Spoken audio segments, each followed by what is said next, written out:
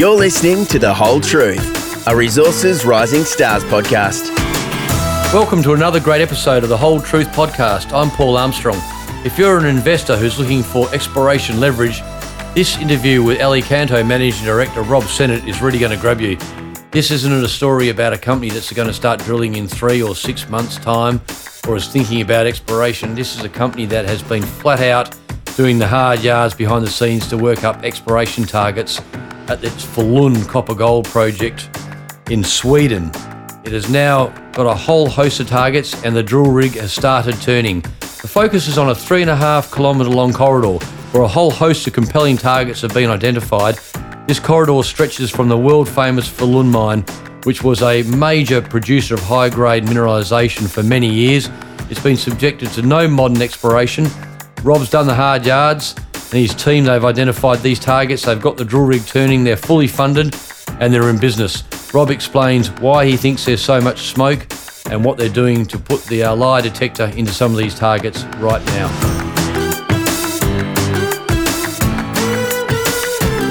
Rob, you've done a lot of work on this project. It's been a big build-up to the start of the drilling campaign just underway now.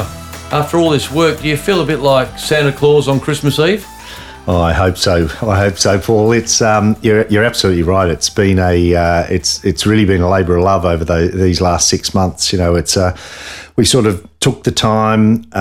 We've put a lot of time into gravity surveys, EM work, and really doing the real backbone of the work, such that we can have all of the right targets and give this drilling campaign the ultimate chance of success, if you like. From an investor's perspective, those sorts of things are pretty boring, aren't they? But they're absolute necessity. You've used those geophysical techniques and the like and the soil sampling to try and close in on your targets so that you can use your drilling most effectively. But it doesn't always excite the market, and the share price drifted off quite a bit, didn't it, while you were hard at work below the waterline? Yeah, but it's interesting, isn't it? You've got a limited budget. You've got to use your dollars carefully, and ultimately, when we start this drilling program, we've just got to give ourselves the best chance of success. And we've now built up a portfolio of targets which look fantastic. We've now invested with a drilling company. We went on quite a big tender process. We've now got I think what is a great drilling company to work with us on all of this. And as I say, just getting it all lined up, getting the most prospective targets all ready to go, such that when we push the button, which we sort of did at the end of September, we've given ourselves, I hope, the best chance of success and, the best chance for shareholders to see some real reward for their money. Now, the share price has been going up the last couple of weeks. I mean, it's up nearly 40% since you said drilling was about to start. You can see people can recognise there's an opportunity here. You have done all this relatively dry but important work behind the scenes for so long now, and you're about to go and put the lie detector into it in the drill rig, as they say. And the stock's gone up nearly 40% in what has been a pretty difficult market too, to say the least. So, some great outperformance at the junior end there. But what has this work that you've done delivered? What does it tell us? Does it tell an investor about the potential size of the prize? Look, the interesting thing about the Falun project is that, for 1,000 years, it operated. It was the biggest producer in the copper producer in the Western world for hundreds of those years. And really that came out of one very small area, 100 by 200 by 500 metres deep, 28 million tonnes at 4% copper.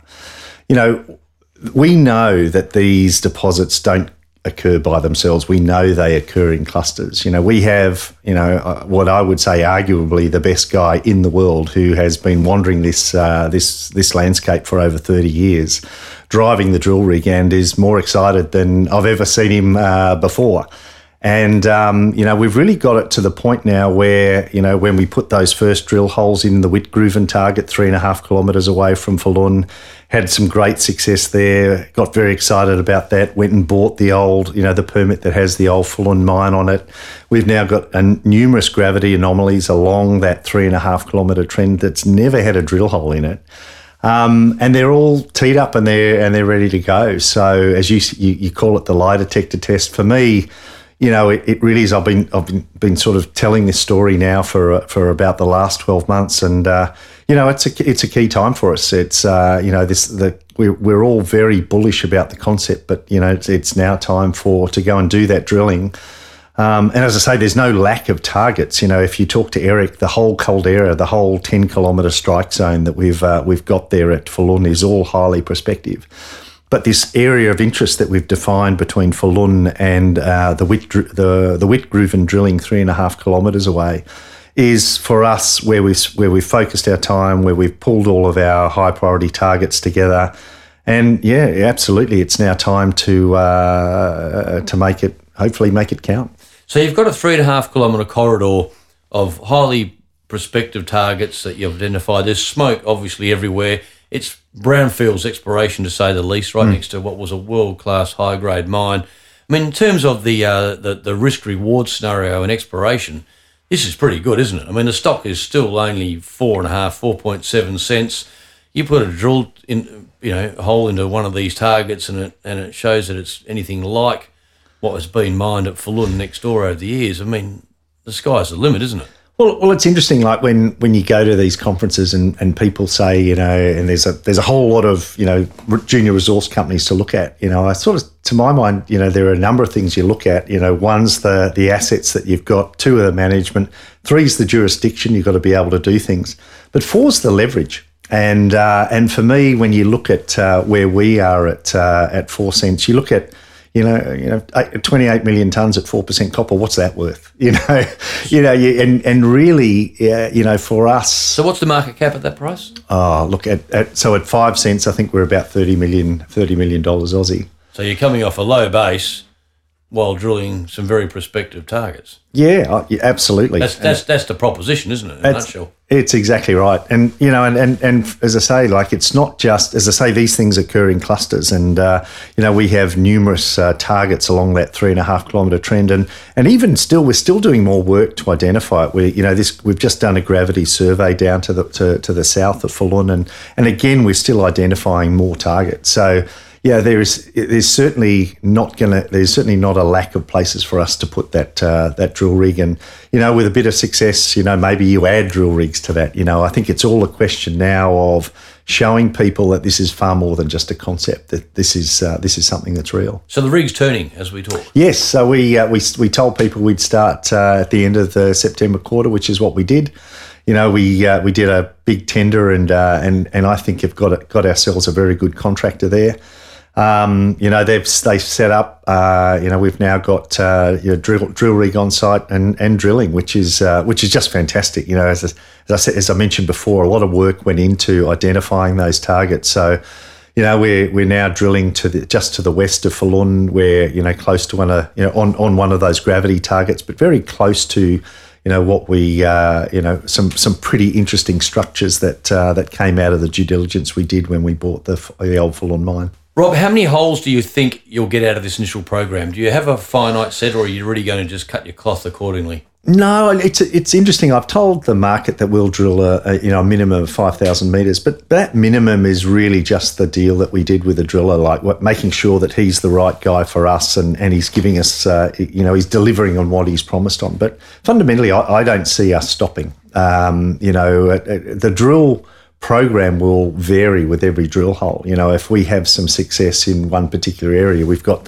in most of those areas, we have the ability to drill numerous drill holes. So, is there a seasonal issue about it? With winter coming up, will that slow you? No, interestingly enough, there's one particular gravity there that we can only drill in winter. It's a question of the ground being hard enough. The farmer doesn't want us to sort of damage the field by bringing the drill rig in, so we're only allowed to drill there in winter. So, interestingly enough, from a guy from Australia, you just assume winter is just a terrible time, but in fact, actually, it just goes 24/7, 12 months of the year. It's the same in Canada and North America, isn't it? Yeah, exactly. They boast about the upcoming winter drilling programs, which to us sort of suggest that why would you be drilling in winter? But of course, that's when the ground's frozen and is most accessible. Yeah.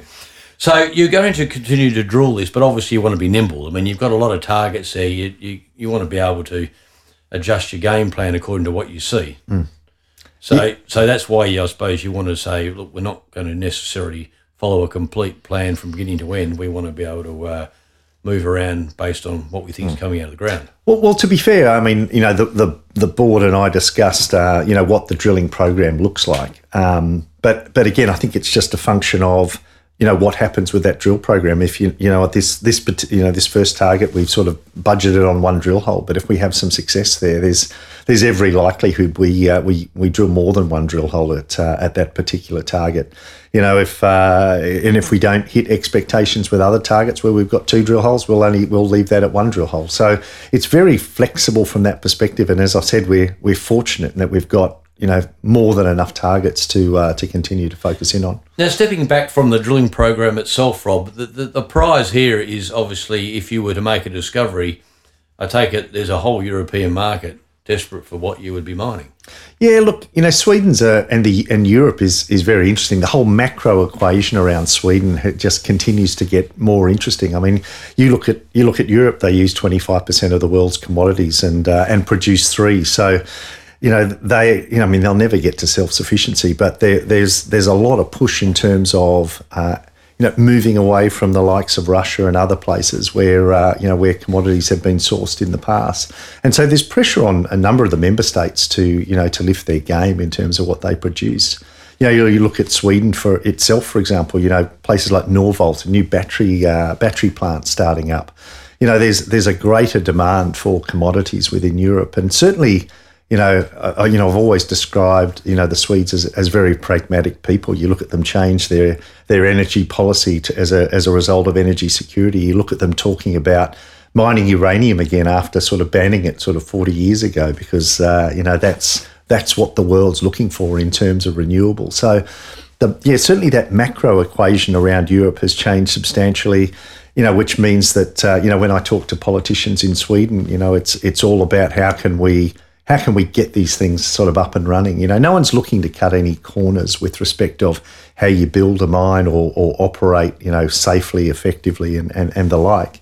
But everybody does acknowledge that commodities are required in this green transition, and for Europe to be more self-sufficient is certainly a big push over there. And you've seen that with the Critical Minerals Act in terms of them looking to up their production. Yeah, so Sweden's a subset here of the wider deglobalisation push.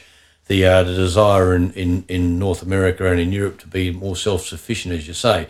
But Sweden does have a long track record. It's very highly rated as a mining jurisdiction, isn't it? Yeah, look, absolutely. It sort of sits in the top 20 on the Fraser Institute, and as I say, it's probably one of the top 2 mining economies in Europe. It's had a mining history that's gone over 1,000 years.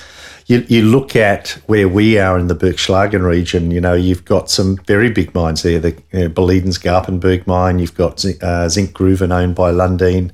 You're in a part of the world that's been mining, since the Vikings. Now, you don't just have Falun, you have the Sala project too. Now, you spoke quite a lot about that, over the past year or so. Obviously, Falun has come to the forefront given, the quality of these targets and what you're now drilling, but Sala's alive and well as an exploration prospect too, isn't it? Oh, look, absolutely. We've spent a lot of time there. We put out an announcement on the 30th May announcing sort of 2 new discoveries down there. It seems pretty clear to me that the resource continues up there to the north, and the opportunity for finding repeat Sala structures, that high-grade silver. Remember, Sala produced 200 million ounces at 1,244 grams a tonne on average. It's a fantastic asset. And so, absolutely that remains at the very forefront of our mind as well. But for the current time, we've got this drilling program going at Falun, and that's certainly something that we're going to be sort of pushing at the short term. But look, there's still incredible value in that Sala asset, and ultimately we'll be looking to realise that for our shareholders. Now, you're well funded. You raised money recently, so there's not as though you need to go and rattle the tin just yet. You can still drill plenty of holes. So investors listening to us would sort of say, well, you've got the money, you've got the drill rig turning. We're really at the witching hour. This is where the leverage exposure and the opportunity is. You must be. Are you sleeping well? Yeah, yes and no. Look, there's nothing like putting yourself in the game. And look, we've done the hard work. And as you say, we've now got the drillers on site, and, it's sort of for me, it's all about proof of concept now.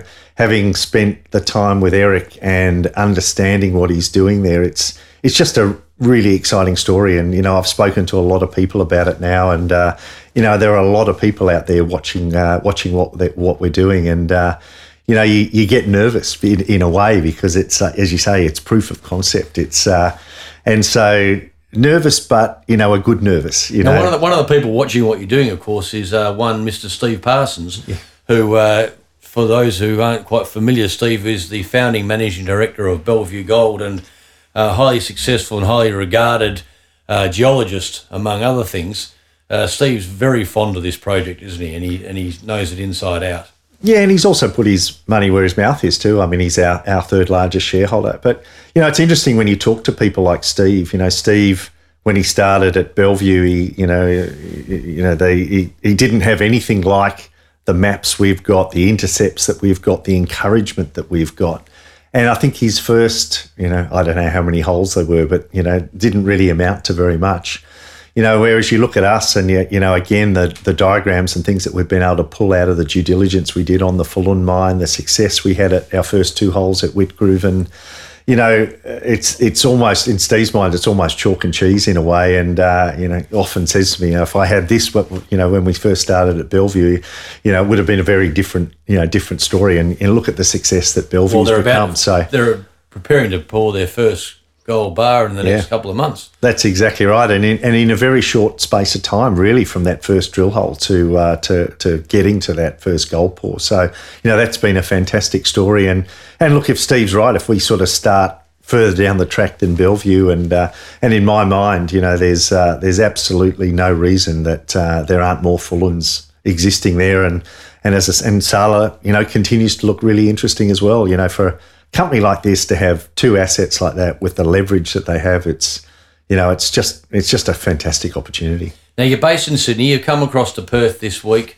You're obviously out wearing the shoe leather off, spreading the good news around to people. What's the sort of feedback you're getting from investors as you've been belting along the terrace? Yeah, they're all watching. There's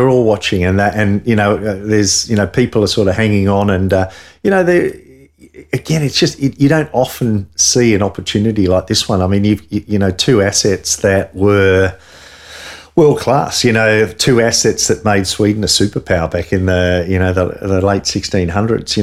That we're trying to bring back to life. The story around them is quite something. So we've got the best guy in the world, as I've mentioned. And I don't think I overstate it when I say that's driving that drill rig, that's still walking the ground, that's still finding outcrops, that's still coming up with ideas in terms of how we sort of maximise what we do there. So I